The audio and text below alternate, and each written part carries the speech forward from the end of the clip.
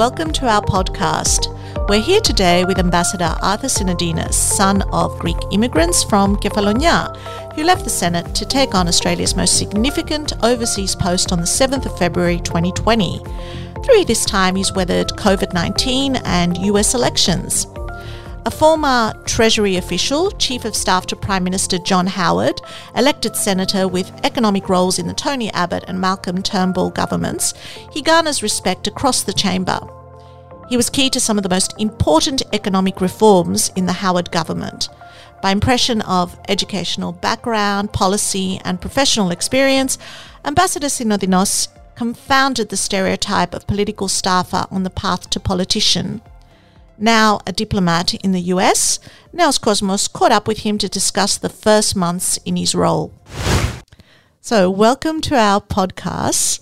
Excellent. Nice to meet you, Mary. When you officially assumed office on the 7th of February, you said it would be an opportunity for your family to regroup following the difficulties of the last few years. Have you achieved this?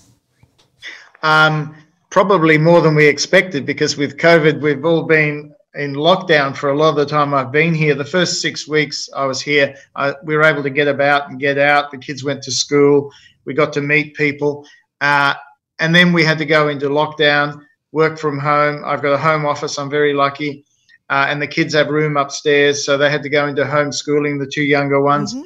So we spent a lot of time together, and we'll look back and we'll treasure having had that time together. But we're also a bit fatigued and keen to get out and about again. And we've been going out a bit, but we've obviously still got to be careful because of, COVID's been on the upsurge again over here because of winter and everything else. But, as a family, touch wood, we've been very lucky. It's interesting you've been working that way, because in your valedictory speech you had actually said that the world of work is changing around us. Flexible work, digitally enabled, is the way of the future. So you had actually predicted that more than you expected. Well, it was easy to predict in the sense that we've seen the trend over time, and that the world of work is changing and digitization is changing it. But what COVID has done is accelerate a lot of these trends. Mm-hmm. So before, a lot of us talked theoretically about how we could work from home if we wanted to, but there was nothing to actually push us to do it. And this did. And what that means is we now have a much better idea of the upsides and the downsides of working from home. So part of the challenge is, depending on what's happening with school, if you have to do both homeschooling and work from home, balancing the needs of the different members of the family, depending what access have they got to machines to do their work. Do they get on each other's nerves because everybody's on top of everybody else for so much of the day? We've also learned for some people that maybe are on their own, that the social isolation which comes from not being able to go to work and have the camaraderie and the companionship of being at work with other people. So it affects different people in different ways. So we've learned more about the physical impacts, the mental health impacts, but it has accelerated these trends, and the interesting thing will be when COVID lifts, to what extent we go back to a more normal pattern of working activity, or whether some of us decide from now on, okay, I might go to the office 2 days a week. The other 3 days I'll work from home, or vice versa. You get what I mean? It depends on the nature of your job. Like as an ambassador, it's a bit like a politician. You've got to be out there. You've got to be out meeting people. But there are other jobs where you can do a lot just working from home. So things have been accelerated and changed. The final point I'll make on this, you look at something like telehealth. We spoke about telehealth for a long time. Look at the way it's just exploded now. And we now know it much better. We understand it much better. We know how to do it. We know how to improve it. That's true. Greece's Prime Minister, Kyriakos Mitsotakis, had actually met with the diaspora here a while ago, and he invited them actually to work from Castellorizo. He said that broadband speeds are better than ever, and that they should just go there and work. Would you suggest the same thing to the Australian diaspora? Well, that sounds like a great invitation. Imagine working from a Greek island, being able to look out the window, look at the ocean, all blue, the sky, all blue. It'd be wonderful. I'm from Kefalonian originally, so I'd probably pick to work from there rather than Castellorizo. although I know a lot of Castellaresians in Sydney. So would that be the next step after America? That's a good question. I think if you want to do something like write a book, the idea of being able to be on an island like Kefalonian, be able to combine a bit of writing in the morning on the Arvo with going for a swim, going to the local taverna, it sounds pretty good, I got to say. It sounds idyllic. Whereabouts from Kefalonia are you? Because it's a beautiful island. Lixouri. Lixouri, okay. Yeah. Just to go back to the world of politics and diplomacy, they say a politician is one who immediately decides to talk for hours about an issue without even thinking, while a diplomat thinks for hours to decide not to say anything. What has the transition been like for you? Were you always a diplomat at heart? I think politics and diplomacy have a lot in common. Part of the job is being out there presenting a point of view, arguing a point of view, being prepared to meet people, be extroverted, be a good host, be able to listen to people, draw them in, understand them. There are a lot of similarities between politics and diplomacy, and I'm interested in people, so I don't find it hard to meet people and talk to them. And I think I'm not a bad listener. And one of the things I learned in politics is, if possible, listen more than you talk. Because you're right. You can, as a politician, you've got to try and earn your keep. So you think, I've got to show I know all this, so I've got to talk and talk. Whereas the secret probably is to listen and understand. In the South Pacific, they have a theory about leadership, which is that you go around the whole group, get their points of view, and the leader actually speaks last and gives everyone the opportunity to have their say, and then sums it up. The leader is someone who tries to synthesize and is a decision maker. That is, I think that's a great advice for anyone, whether they're a politician or a journo or anyone in life. You've been described as a pillar of Greek Australian society, and you're obviously representing Australia in the United States. But what has your relationship been like with Greek Americans during the past few months? It's been limited because of COVID, but our local Greek Orthodox cathedral here, Saint Sophia, Hagia Sophia, I've been there a few times, particularly earlier on. I've met the Greek Orthodox Archbishop, Elpidophoros, and I've also struck up a relationship with the Greek ambassador, the Cypriot ambassador, and the Greek ambassador who's representing the EU here in Washington. And I've spoken with people in the Greek community, but I haven't had a chance to get more involved. At one stage, I was speaking to one of the local Greeks who was actually in one of the islands. I think he may have even been in Castellorizo. And we were putting together a list of local Greeks that I wanted to catch up with, because I've always felt very much at home in the Greek community. It's very much part of our life, and we're keen to have it as part of our life here in the US. Are you aware of the Greek Washington lobby? Have they approached you? No, they haven't approached me as yet, because I've been mainly focused on the sort of issues to do with Australia and the region.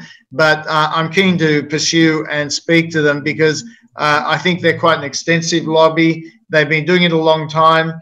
There may well be lessons that Australian Greeks can take from the way that American Greeks have participated in the political process. Yeah, that would be very interesting. At your farewell dinner held by the Greek community of Melbourne last year, you said you were grateful to speak Greek before you learnt English, and you said Australia is an immigrant nation, it's in our DNA. I guess the same is the case in the United States. But who does multiculturalism better? Look, that's a good question. The way the US used to do immigration was the melting pot. It would take people from all around the world. They went into this big machine and they came out as Americans in some form or other, to a greater or lesser degree. They I think, prided themselves on being the melting pot. In more recent years, immigration has been a more controversial issue here, issues around legal versus illegal immigration and the rest of it. we've taken a different approach to multiculturalism. We had more of a policy around multiculturalism, whereas in the US, it's been organic, the way things have developed. They have formal immigration policies, but they've never had multicultural and settlement policies quite in the way that we have had in Australia. I think we've had quite a systematic approach. And while they pride themselves here on being an immigrant nation, I think we've been very good at playing up both the fact that we're an immigrant nation and a successful multicultural community. And there are things we do that I think around countering violent extremism, for example, countering radicalisation of people, that maybe that's something we can work with the US on and learn from each other. Mm. Well, they say that the US is a melting pot, but Australia is more of a tossed salad. Yes. Just let's look at languages for a little while. Can I just ask a question about the loss of languages? Something that is concerning our community at the moment is that La Trobe University is considering the termination of the Greek language program, the last of its kind. What's your opinion on that? Look, as you mentioned earlier, I was quite proud of the fact that I learned Greek before I learned English. And by doing it that way, I think it helped me when I went to Greek school to reinforce what I learned. And by having a second language, I think it helps cognitive development. So I think from that point of view, it's something that we should pursue for all our children. I think the question of having Greek studies at university, the importance of that is that it's also a link, obviously, to classical Greek and history, which is important, I think, to continue because it reminds people of the origins of Western civilization, so much of which was in classical Greece. And I think also having a cadre of young people who learn Greek and appreciate their culture is important in having a more rounded view of their own identity. It is a challenge for universities because, you know, courses depend on the number of people available, what they're prepared to pay for a course, how much does it cost to put a course on. So it's a challenge, but, you know, the Greek community has rallied around a lot and supported language courses continuing, and I think it's a good thing that they do that. Do your children speak Greek? Limited, because they haven't been to Greek school. When I was growing up, particularly my sister and I, we're three in the family, but particularly me and my sister, who's closest to me in age, went to Greek school 2 or 3 times a week. So it was a bit of a drag if you'd had a full day at school to go to Greek school, but looking back, I don't regret it. I think it was important to reinforce our understanding of our heritage, our language, and our history. Okay, and now just to move on to politics, what has it been like for you as Australia's ambassador during the US elections when Joe Biden is recognised as president-elect, but Donald Trump is still tweeting victory? Well, yes, we're going through a transition of one sort or another. Our Prime Minister decided to congratulate the president-elect fairly early on when it was clear, based on the projections that were being made, that Mr. Biden would win the election, President-elect Biden would win the election.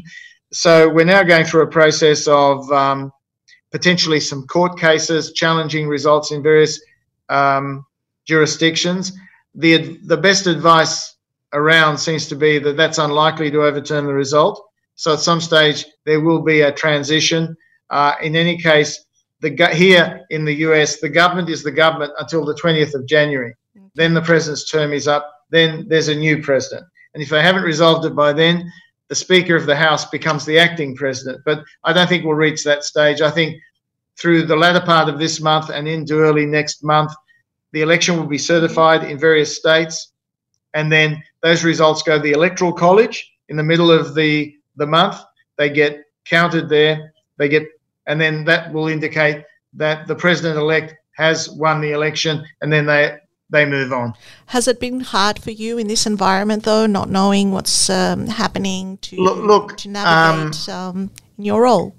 Can I be honest? 2020 has been such a year that the fact that it is ending like this should be no surprise to any of us, really. I mean, if you told me at the beginning of the year I'd be facing, when I got into this job, a pandemic, the biggest economic contraction since the Great Depression, racial protests, a very fractious and divisive election campaign, and a drawn-out transition, I would have said, that's a pretty extreme scenario, but that's 2020. So to some extent, I guess I'm saying we factored in that things were not going to go in a normal way.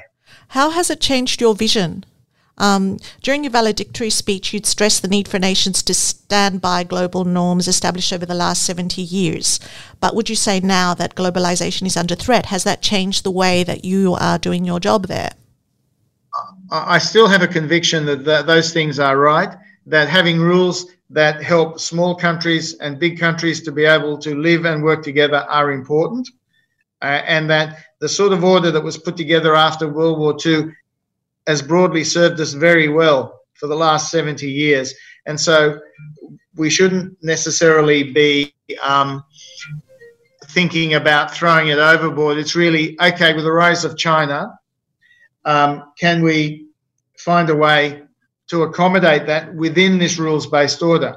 So for countries the size of Australia, middle power, countries the size of Greece, we benefit from being able to observe the same rules as big countries and vice versa. So it's not the law of the jungle and the strongest just doing whatever they want. Mm-hmm. That's what I'm about. And being in this job at this time has reinforced my conviction that that's what we need to do. With heightened tensions between the US and China, what does this mean for Australia? Can we build this situation to our advantage? The situation between the US and China? Yes. Well, I think on one level, what's happening in the US where they're looking at their strategic competition with China means there are areas where they're maybe not going to be doing as much with China. Mm-hmm. And there are areas where maybe we can do more with the US. I'm thinking particularly of areas of critical technology, areas around national security, where as trusted partners, we can work together. Mm-hmm. And science as well, I guess. Science underpins a lot of these critical technologies: artificial intelligence, machine learning, quantum computing, hypersonics, space. You go through the list, a lot of areas that we've developed expertise in Australia that I think we can work with the US on. And they're areas where the US is looking to work with trusted partners because it's not as trusting in its relationship as it was with China, as China continues to grow and as China continues to become technologically more advanced and more able to exert power and influence in the region. Do you think Mr. Biden might be convinced of the benefits of the Trans-Pacific Partnership, which Mr. Trump had pulled out of upon his election? Look, that's one of the things we want to raise. We wanted to raise it with Trump 2.0, but if it's a Biden administration, we want to raise it with them. Now, at this stage, our argument is partly economic benefit, but also strategic benefit, that having the US as part of the Trans-Pacific Partnership with other 11 major countries from the region is a big statement about the US commitment to the region, and that the US recognises how vital and growing a region this is. And by them being in there, it helps to promote the quality of the trade agreements, the standards that countries have to meet. We recognise it may not be easy for a Biden administration to do a big agreement like that early on with the Congress, because the Congress is more wary of trade agreements than they used to be, because as we were talking earlier, there's quite a feeling that globalisation has left some parts of America behind. But we will start off with trade areas where we think they'll be interested, whether it's digital trade, trade in health, trade in environmental goods and services, areas where we can do mini agreements, but they're ones that don't have a big political downside for a Biden administration, but which get them more engaged, because the important thing is for them to continue to be engaged in our part of the world. Mm. There's a lot of speculation, and the speculation that Joe Biden would restore stability, but are we really going to see spectacular changes, or do you think the relation is between Australia and the US is pretty solid and it's just going to continue the way it has? It is a solid relationship. It's built on common values. It's built on defence and security interests, which outlast any one government of either persuasion here or over there. That will continue. But this is about what are the opportunities going forward to work together to build a better world. Mm-hmm. What we can do to build a world that reflects the sort of values that we talk about, decent, humane, universal values, and which Joe Biden has spoken about at great length in terms of promoting democracy, the rule of law, the value of the individual, and so on and so forth, human rights for people, etc. And just to round up, will this better world also mean that Mr. Morrison will have to pivot on the 5th anniversary of the Paris Agreement and join in the battle against climate change? We've, in his letter to the president-elect, the Prime Minister, Scott Morrison, made it clear that we were happy to cooperate in areas around climate change. The sort of investment in climate technologies, renewable energy and all the rest of it that Joe Biden is talking about, these are areas that are common with the sort of investments we're talking about in low emission technology. On the issue of targets, our view is there can be a debate about targets in due course because we have commitments to review our targets in due course. But what we're trying to work out here is how do you get to the target? And what we're saying is we prefer a technology approach than doing it through taxes or regulatory mechanisms. I thank you very much for your time and for agreeing to meet with us this morning. Thanks, Mary. It's great to catch up, and good luck. Goodbye and good luck over there.